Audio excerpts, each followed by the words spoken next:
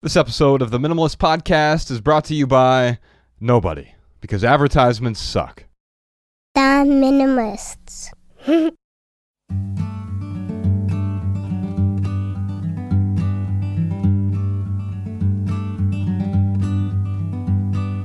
Every little thing you think that you need. Every little thing you think that you need.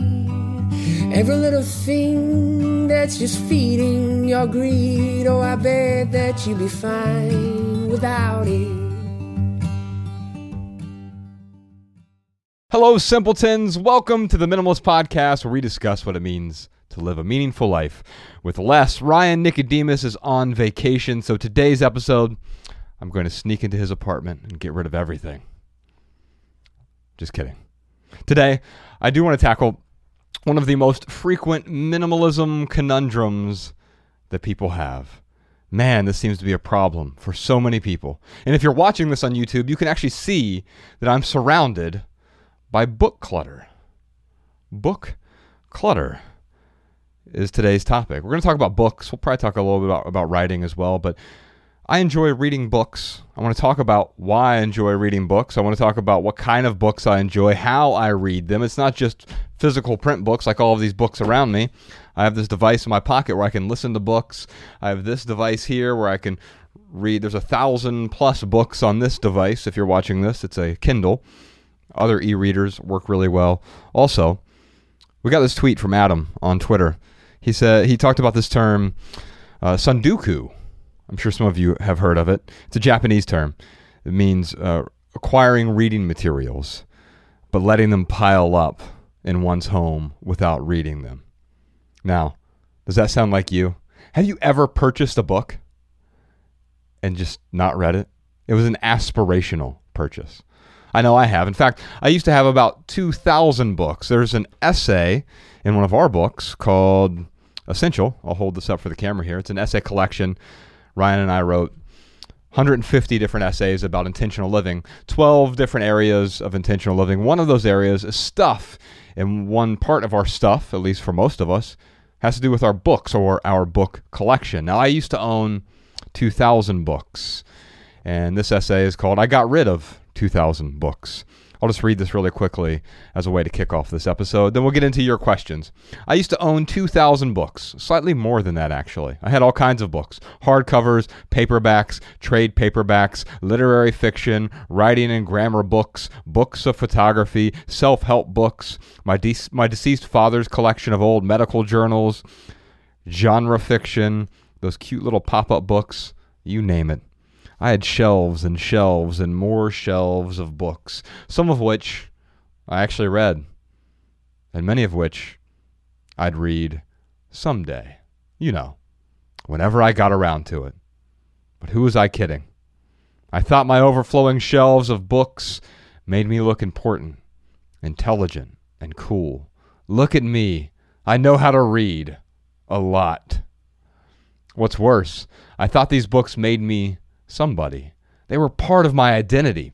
These books were a part of me. And once something's a part of your identity, once it becomes part of you, it's exceedingly hard to shed. This is true for anything we incorporate into our identities. Our careers, our cars, our homes, our possessions, our sentimental items.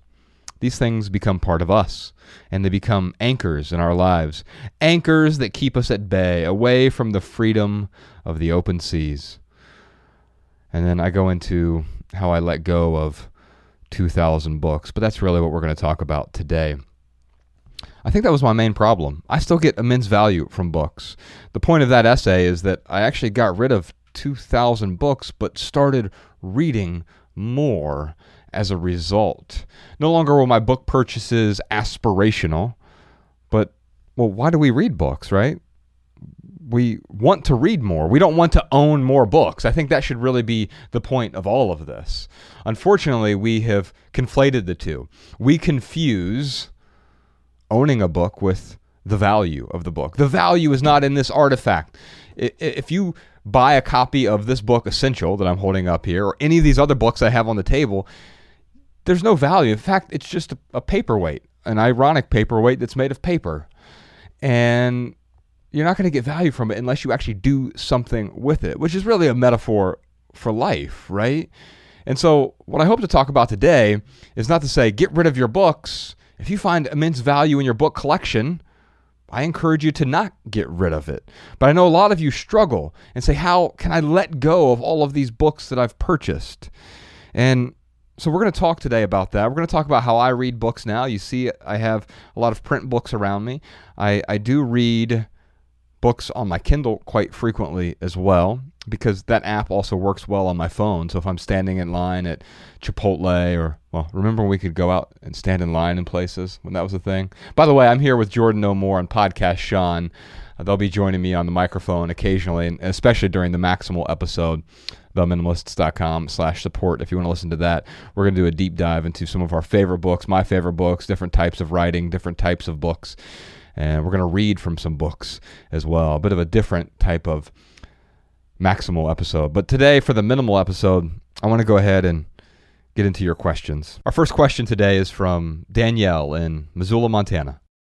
So I have a ton of books that I have had the intention of reading. There's a lot of books I still haven't read. And so I don't know. Part of me is just like, I don't know if I should get rid of them or if I should keep them and set a goal to read them by a certain time. If I haven't read them by a certain time, then get rid of them. Just wanted to get your input as to how to move forward. Well, I think there's a couple good options there. You just laid them out pretty simply here. It's your intention to read them, right? I think that's why we bring books in. We usually intend to read them. I've never bought a book that I didn't intend to read, although I've bought a lot of books that I never read before. And so I think we need to set some rules up here. Now, you've already established that you can do that, right? You've said, well, should I keep them with the goal that I'm going to read them?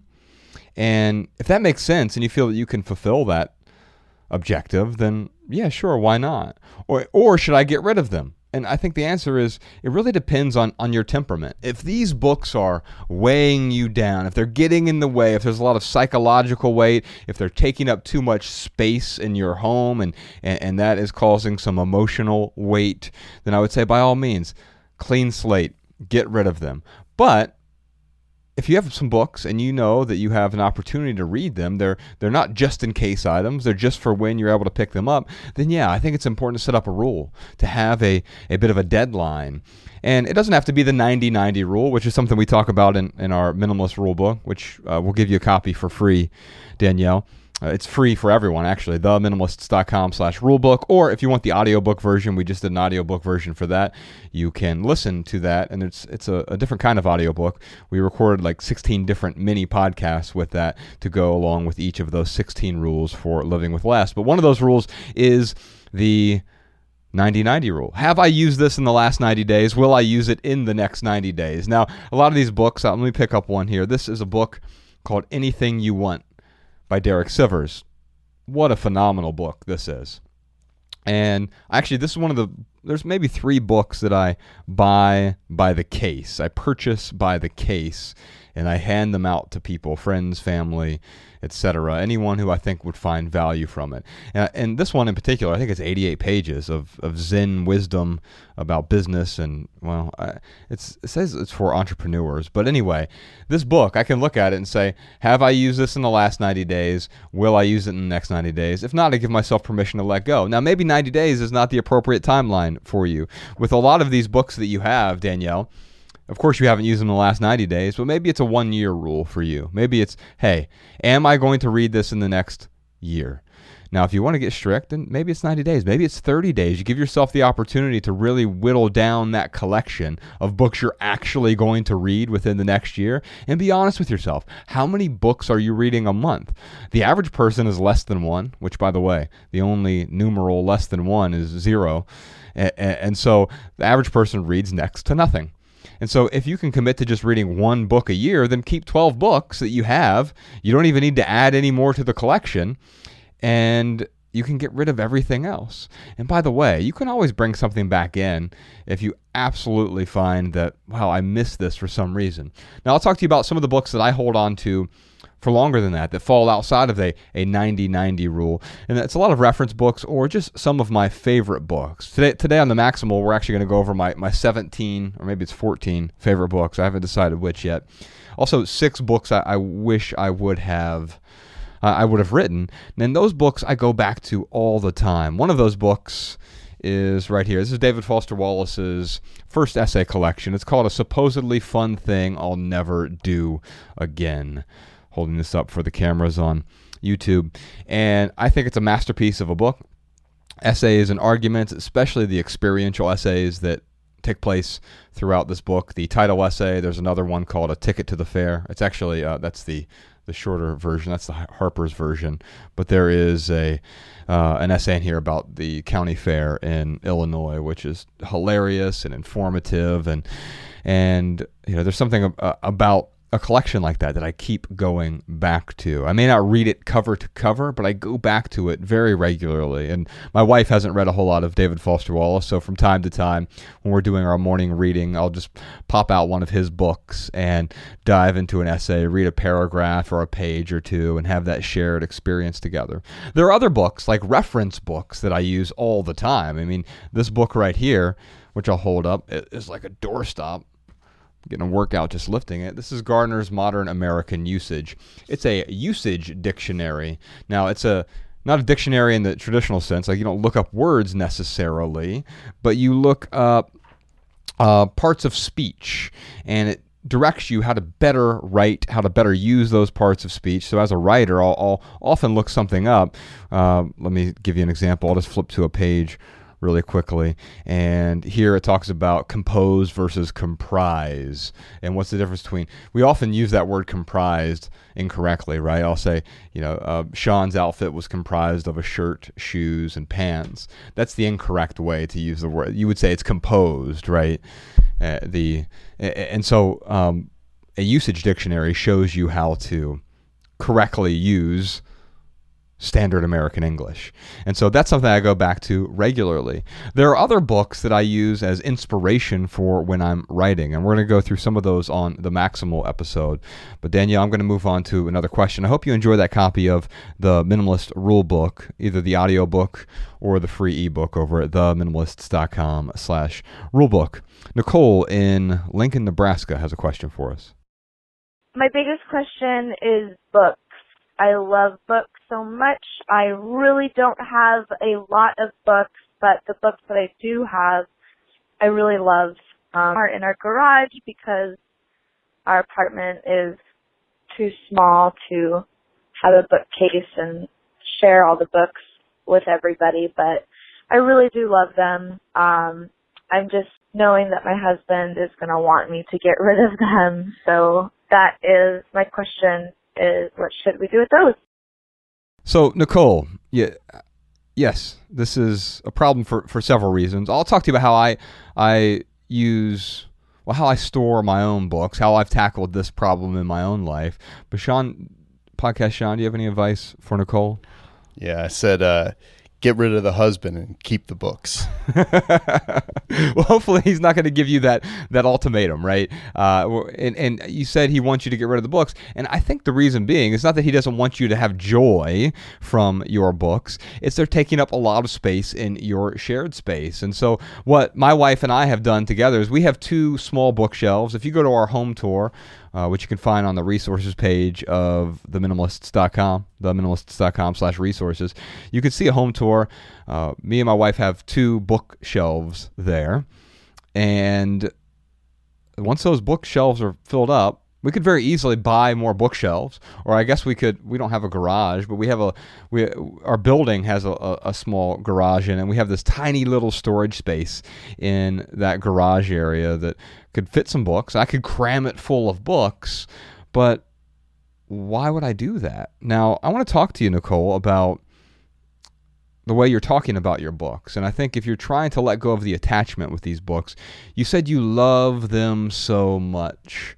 And that indicates to me that I haven't done a very good job of teaching you to love people and use things. There's nothing wrong with enjoying the experience of books. In fact, I really encourage you to do that. I think books can do some things that other mediums like film or even music can't do. And so I'm a big fan of books. And I think that's what you mean. I really do think that's what you mean. I don't think you mean you love them. I think we have a language problem, right? Because you could say, I love tacos, but I also love my husband. Wow. What does that mean? Does it mean the same thing? That if it's a difficult decision, but choosing between the two?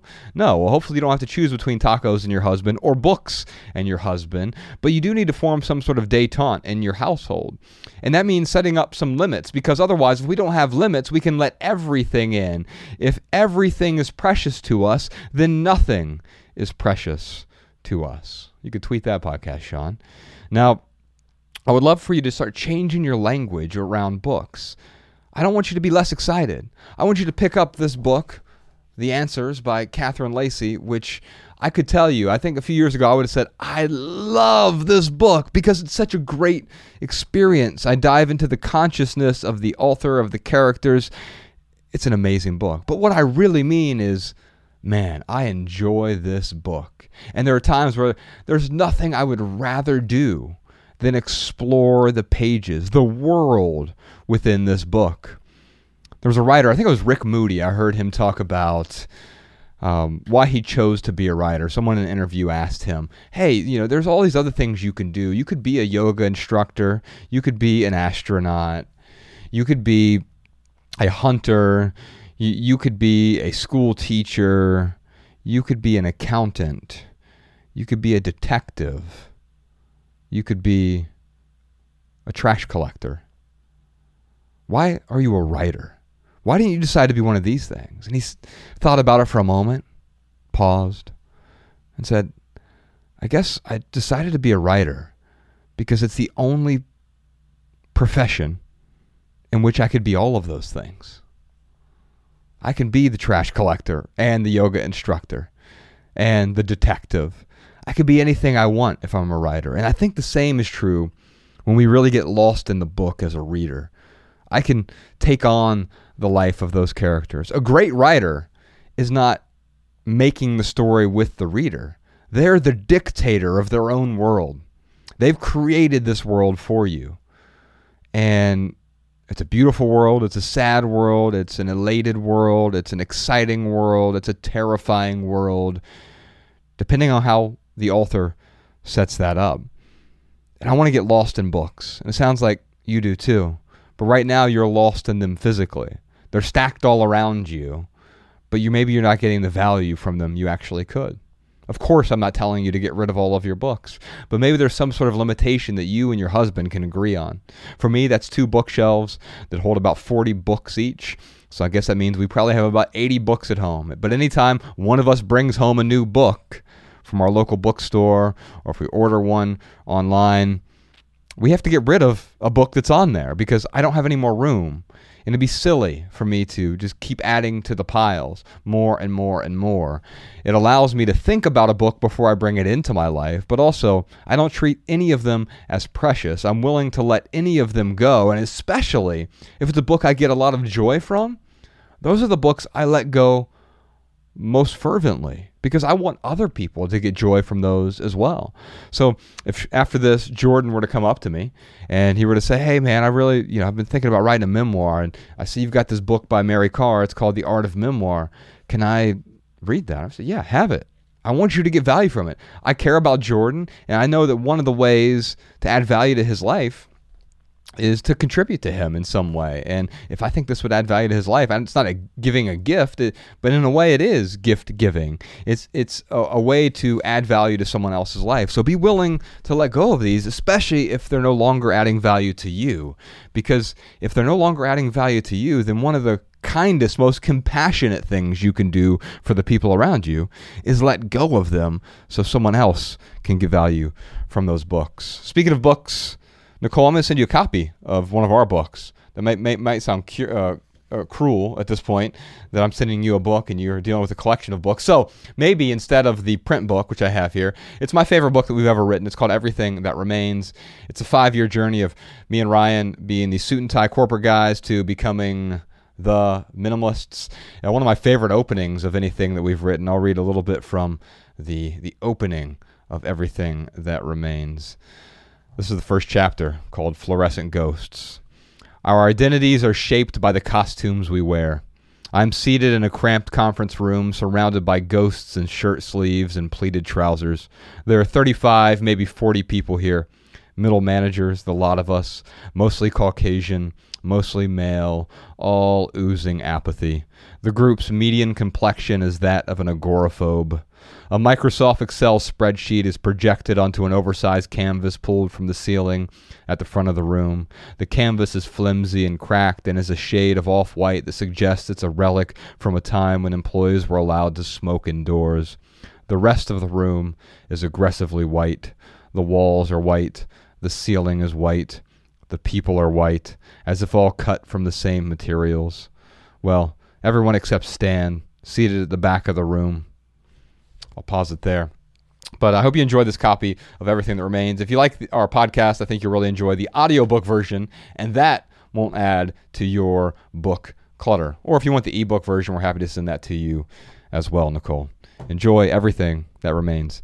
We have another question here from Julian in Victoria, BC, Canada. I'm moving pretty soon here, and I have a bunch of books that were my grandmother's, which I'm having a really hard time letting go of. And I'm wondering if there's any way you could suggest to minimalize them. I was thinking maybe some form of digital copy, or I'd still like to read them eventually, at least some of them. But some of them just hold a bit of sentimental value. So if there's any suggestions you guys have for that, that would be great. Julian, I've had to go through this a couple times in my own life. So my father died when I was a young kid, and he left some books behind. And we had them all throughout my childhood. They were in this big dresser book cabinet thing that he had, and they became a fixture of my childhood. So I certainly resonate with the sentimental item aspect of that. And then, of course, when my mother died when I was 29 years old, 28 years old, somewhere around there. I was 28. And she left me a bunch of books. Well, she didn't leave them to me. They were just left behind, right?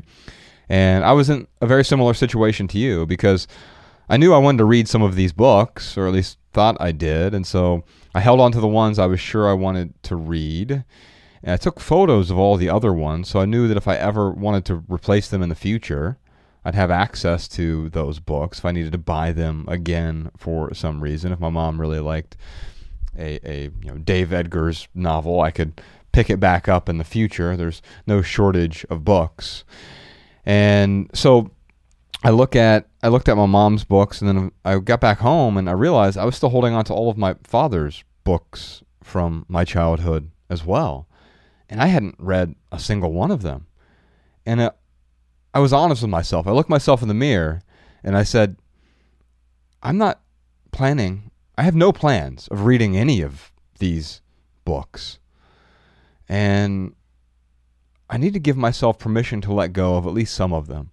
I need to get some momentum here, because I had none at that point. And so it started with just getting rid of one book, seeing how easy that was, seeing that I wasn't harmed by it. In fact, letting go is freeing. It's also free, by the way. It doesn't cost you anything to let go. But it does free up some space in your life. And so I'm not telling you to get rid of all of your grandmother's books. I'm really sorry that you have to deal with this. And I think there's a lesson here for parents and grandparents with leaving our stuff to other people. Let's not leave behind things that people aren't going to get value from, right? And how do we determine that? Well, it means having some conversations while we're still here on this earth. And when I'm looking at, Julian, your situation, I get it. There's some sentimental value in these items, but items have sentimental value because we give them sentiment. We've assigned meaning to them. But this book, let me pull up a book here. What do I have here? Oh, Rupi Kaur, The Sun and Her Flowers. My favorite book of poetry. She's an amazing poet. This book doesn't have inherent meaning. Now, of course, it means something different to Rupi, who wrote it, than it does to me, the reader, who really enjoys this book, and I read from this all the time. It definitely would fit in my 90-90 rule, probably my 30-30 rule. I will just pick up a page and I will read it to my wife, or I'll send her a picture of a particular poem that is resonating with me right then. And I'm not even a huge poetry fan, but I get a lot of value from it. And that's what I want for the books that you have, is I want books that you're going to return to, books you're going to get value from. And if that value is in any of those books, I would encourage you to read those. But maybe set up some rules like we talked about with Danielle earlier on. Am I going to read this in the next year? Be honest with yourself. And maybe even hold on to it for the next year if you feel like you're going to. But then if you don't, give yourself permission to let it go if you feel like it's getting in the way. Now, of course, there are many of you reading this, or listening to this rather, who are listening right now and saying, well, I've got a whole giant room full of books, bookshelves full of books, and they're not bothering me at all. In fact, I get great joy from being able to go in that room, pick up the books and smell them and the tactile feel. Great. If it's not bothering you, then why deprive yourself, right? Now, I might say it might make sense to temporarily deprive yourself, to box them all up for a month and see if you actually get more value without them, not get rid of them necessarily.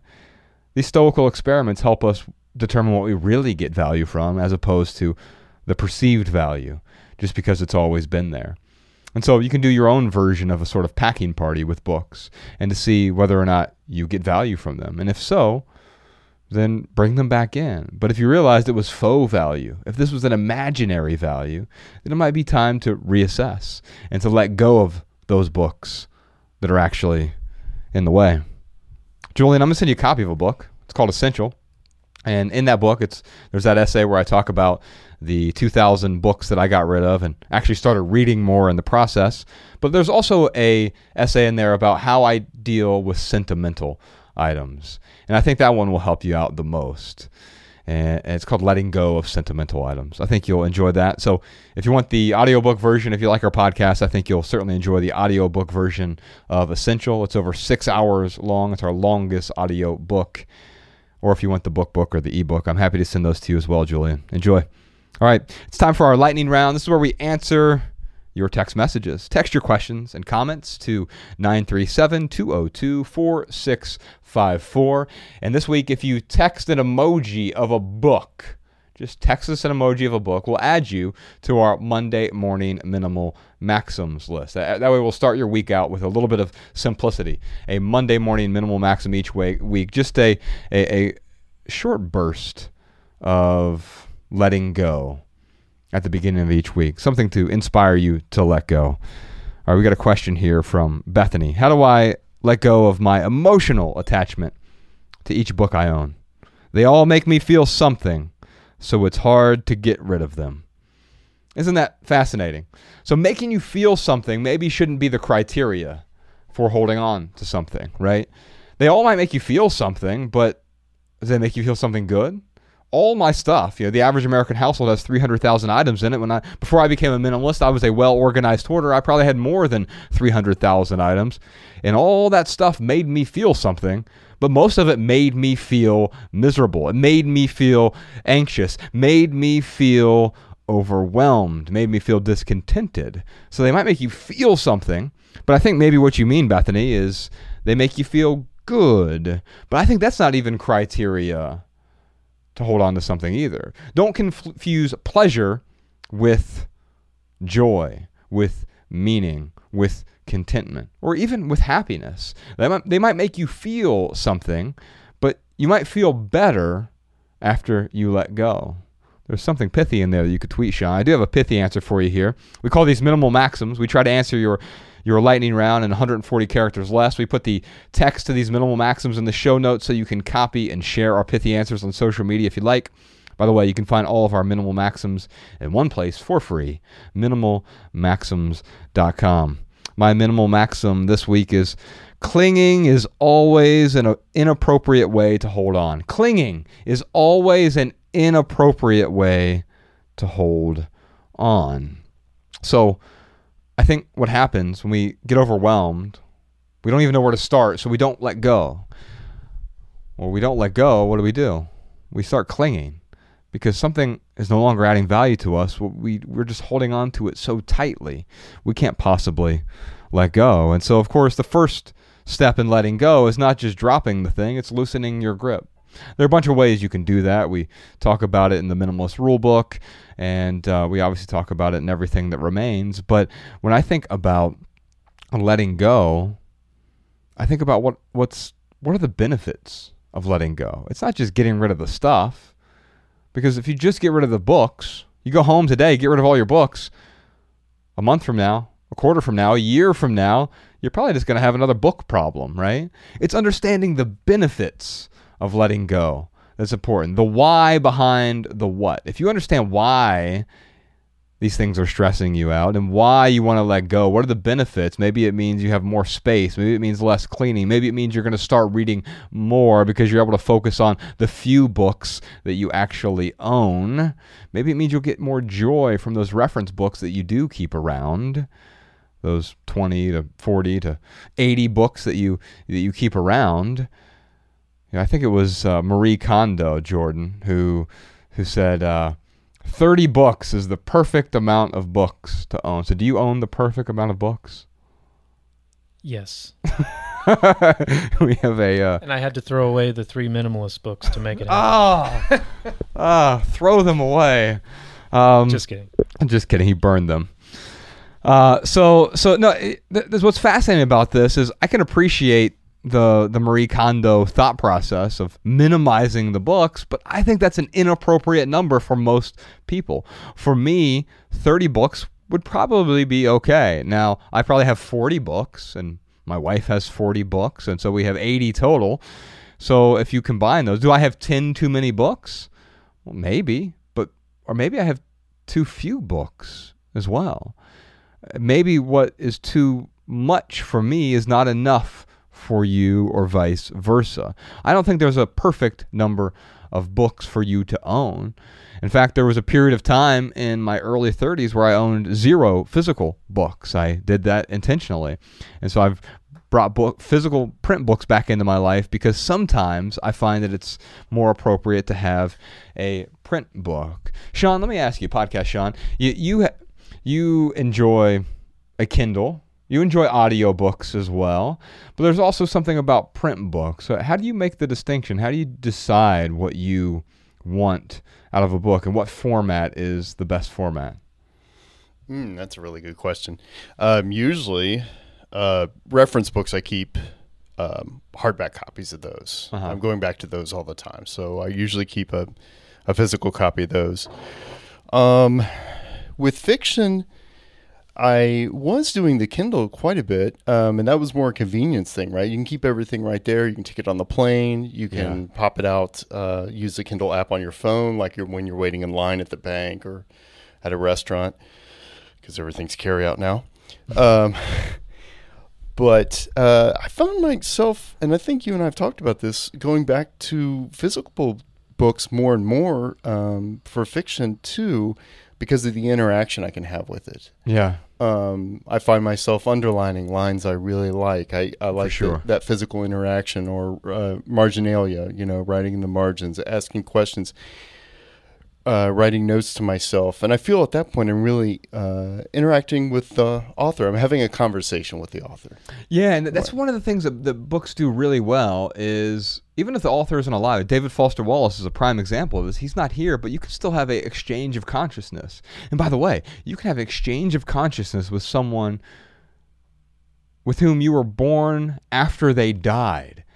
And you do that through this medium called a book, or through writing, or the page, right? You mentioned the highlighting lines here. This is, so this book, I mentioned it a moment ago, The Answers by Catherine Lacey, and we'll wrap up the lightning round here. But I'll just find there's several things that are underlined here, and this is, let's just, this is about love. This is so good. I knew that this sort of love, technically, was just a neurotransmitter cocktail designed to make you feel invincible and infinite. beyond language, beyond logic. But I also knew that love was as thrilling as it was temporary, a prelude to pain, though I only knew this through reading, which is to say, I had not really learned it yet, and may never. That little shimmer in the chest, how simple it seems. It only seems that way. She talks about love quite a bit in some of these opening chapters of the book, and there's a few things underlined here. But I will say you can actually do that really well with a Kindle also. And I've noticed this when I'm reading a book on a Kindle, especially, strangely, the iPhone app works even better than the Kindle in many respects, where I can highlight, I can change the highlight colors, I can make notes in the book. And so you can sort of do the marginalia thing now with a Kindle. It's not the same tactile experience. And I find that a lot of books, there are certain books that a tactile experience is better. The Gardner's book, for example, the Modern American Usage Dictionary, yeah, that one makes a lot more sense as a physical book. There are other books, however, we're going to talk on the Maximal episode about some David Foster Wallace's works, like Infinite Jest. It has the endnotes. Oh, you could even say Everything That Remains has endnotes as well. Everything That Remains is arguably better on a Kindle because you're able to go back and forth between the endnotes, which Ryan is literally interrupting me throughout the book, and we set it up intentionally that it's supposed to be an interruption throughout the book. So I think there's 208 interruptions throughout this book, something like that. And so you're reading a page, you're on page 81, say, and then all of a sudden you see there's one interruption on this page, and you have to go to the back of the book, but it's supposed to be that way. It's supposed to be mimetic of Ryan's and my relationship. As you know, if you're a longtime listener of this podcast, we interrupt each other a lot, and that's what we do with Everything That Remains. But you could do that on a Kindle, and maybe the transitions are a little bit smoother. Or if you're driving all the time, you probably shouldn't be reading any text. The audiobook is a better format for that. I also go on long walks quite frequently. Audiobooks are much better on my walks. The nice thing about a Kindle is I can switch between the Audible app and the Kindle, and it will pick up where I left off listening to go back into the book where I am reading. And so I think there's room for all three formats. You may prefer one over the other, but I think sometimes it depends on what book you're going to read. I think the best format is the format you're going to use most frequently. So if you're going to read more on a Kindle, don't think a Kindle is going to make you read more, by the way. It's not. The print book isn't going to make you read more. The audiobook isn't going to make you consume more books. You just need to figure out what is the best vehicle for you in order to move forward. Last thing I'll say for Bethany here, she says, they all make me feel something. It's so hard to get rid of them. Well, I talked about how meaning is often manufactured, right? Well, then, if that's the case, then you might need to replace some of those books you're no longer reading that you want to let go of. Clearly, you want to let go of them because you're asking this question. Again, this isn't for someone who doesn't want to let go of their books. If you want to keep your books, keep your books. But if you're struggling with holding on to them and you wish you had fewer books, then maybe replacing them with something that is more meaningful. And I don't mean a physical thing. I mean an experience. Experiences are inherently meaningful, whereas physical things have only the meaning we assign to them. All right, well, we got some listener tips today and also an added value segment. I'm going to recommend a book that is being turned into a movie. Before we get into that, we got a bunch more surprise questions this week. Like, I started listening to audiobooks. How can I let go of the physical books on my shelves? Do you keep books with personalized signatures? I think my answer on this one is going to surprise you. Also, what can books do for us that can't be accomplished with any other medium? We're going to dive deep into that. Plus, we have questions about book clutter versus book collections. What's the difference there? What do you do with marked up books? E-books versus print books. We're going to talk about the 6 books I wish I would have written. We're going to talk about my 14 favorite books. We're going to talk about the 50 best bookstores in the United States, or at least we'll highlight a few. I've got an article to read from with the 50 best bookstores in the United States, and a million more questions about books. Also, we're going to talk a little bit about writing on this week's Maximal episode. It's over on the Minimalist Private Podcast. It's a completely separate podcast. This is where Ryan and I, and our guests, We let our hair down. We dive into more sensitive subjects, more long-form subjects. By the way, if you're not a private podcast subscriber, you're literally missing 2/3 of our show. So I know you're spending money on coffee every week, and if you get value from that, great. But what we try to do is deliver way more than $2 worth of value, which is how much our private podcast costs. And it keeps this podcast 100% advertisement free. So we're not talking about supplements. We're not talking about mattresses or bed sheets. We're not bombarding you with these advertising messages. I think those messages are insidious. And if you want to help us stay advertisement free, this is the best way to do that. But it doesn't just help us stay advertisement free. You get something out of the exchange here. You get to dive deep with us on a private podcast. The reason we do this is because we want to add value to your lives in a different way. There are some things that are much more difficult to discuss in public, and these private conversations with our smaller private podcast audience are the way for us to have these conversations in a way where really people let us mess up in public. And so thank you if you are a Patreon supporter. If you want to support us, theminimalists.com/support to subscribe. You'll also get a personal link so that our private podcast plays in your favorite podcast app. All right, here are some voicemail comments from our listeners. Check them out. Hey there, this is Jessie from Germany, and I want to share a tip for decorations. There's art libraries in many places which allow you to take home pieces of art for a couple of weeks. And that's great for either having cool pieces of art at home that cost almost nothing, or it's a good way to figure out what kind of art fits your style before actually purchasing anything.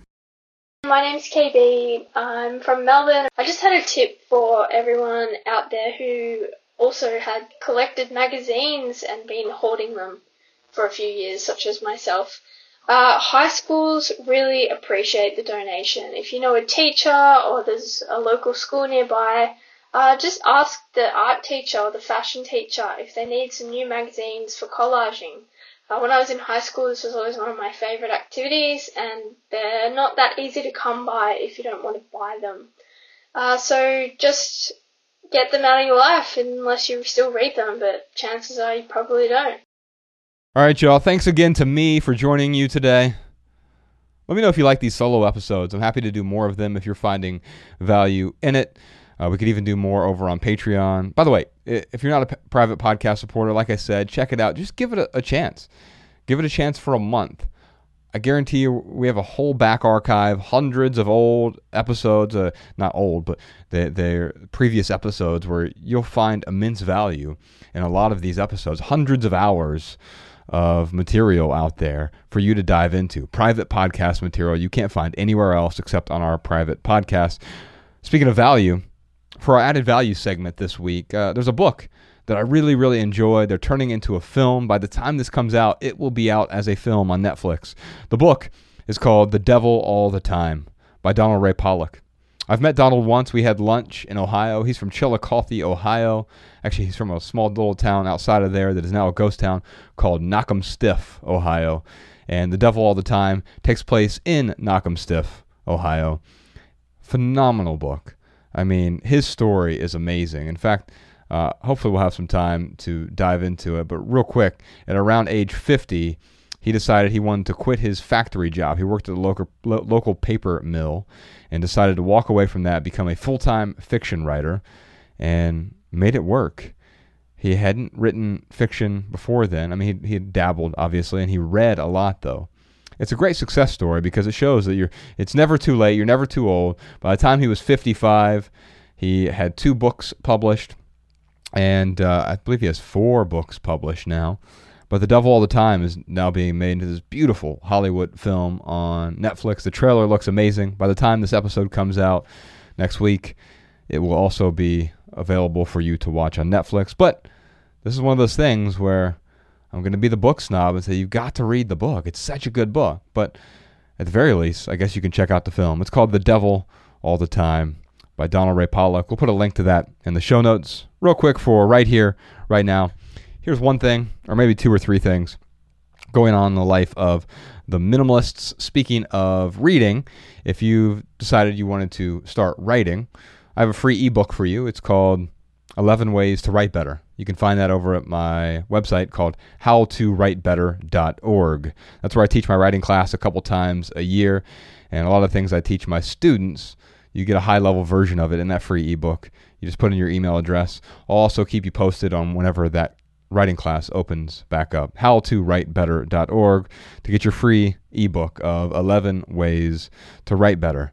Also, speaking of books, Ryan and I have written 3 books, Everything That Remains, Essential, and our first book, Minimalism, Live a Meaningful Life. Not only are they available as books and ebooks and audiobooks, but they're available in over a dozen different languages now. So I know we have a lot of, only about 50% of our audience, Sean, is in the U.S., the other 50% are all over the world, right? There's 193 countries out there, and they're available in over a dozen languages. You can find out which countries they're available in if you go to theminimalists.com/foreign. You can see which countries already have our books published, and then the upcoming countries as well, if you want a complete list of where our books are available. And that list is ever expanding. So a year from now, there'll probably be even more countries on that list. We have a new book coming out next year called Love People, Use Things. Stay tuned for that.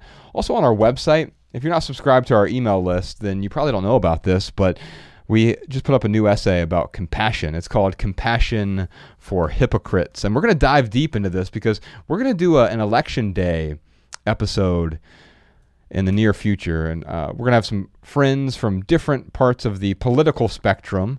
But instead of arguing with each other, debating each other, we're going to have a discussion on how we can have compassion for each other. And this essay is really about that. You can find it at theminimalists.com/compassion, or if you're on our email list, it will show up in your inbox, or it should have showed up in your email inbox already. I'll just read a quick snippet from this, and then you can check out the rest. The man who protests capitalism using a megaphone he purchased from Walmart. The woman who tweets about income inequality on a device made by underpaid workers. The environmentalist who flies to their next Save the Planet rally.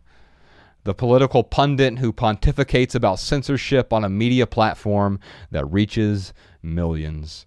The vegan who sprays insecticide on her garden.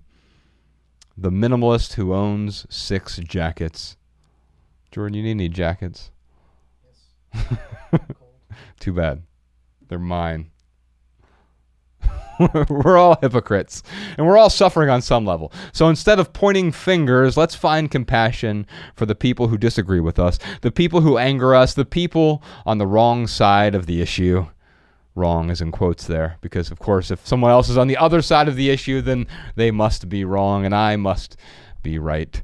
Compassion is composed of the Latin preposition com, which means with, and the verb passus, or passion, right? Passus, which means to suffer, meaning to have compassion, we must simply be with someone who's suffering. We needn't feel their suffering, that's empathy, nor must we remove their grief or provide countless solutions. That's something I always struggle with, guys. It's someone comes to me with a problem, I want to fix that problem. Call me up because I'm the problem solver. But sometimes the best thing to do is to have compassion. You don't need to provide countless solutions. You needn't remove their grief. It's often not possible, right? We need only bear witness. And that's what that essay is really about. I can give you a hug even if I don't agree with you. I can listen to you even if I don't want to hear you. I can love you even if I don't like every piece of you. If you want to read the rest of that essay, it's theminimalists.com/compassion. You can follow The Minimalists on Facebook, Twitter, and Instagram at The Minimalists.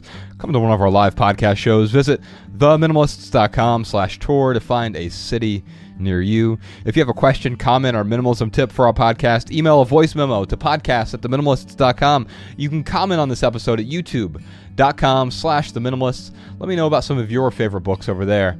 I'd love to hear and get some reading recommendations. Not so I can buy your books and store them on a shelf, but so I can find something that adds value to my life, and also something that will add value to other people's lives who are in those comments as well. youtube.com/theminimalists. If you want our show notes in your inbox, sign up for our email list over at theminimalists.com. You'll also receive our simple Sunday emails whenever we send those. And if you leave here today with just one message, we hope it's this: love people and use things, because the opposite never works. Thanks for listening, y'all. Every little thing you think that you need. Every little thing you think that you need. Every little thing that's just feeding your greed. Oh, I bet that you'd be fine without it.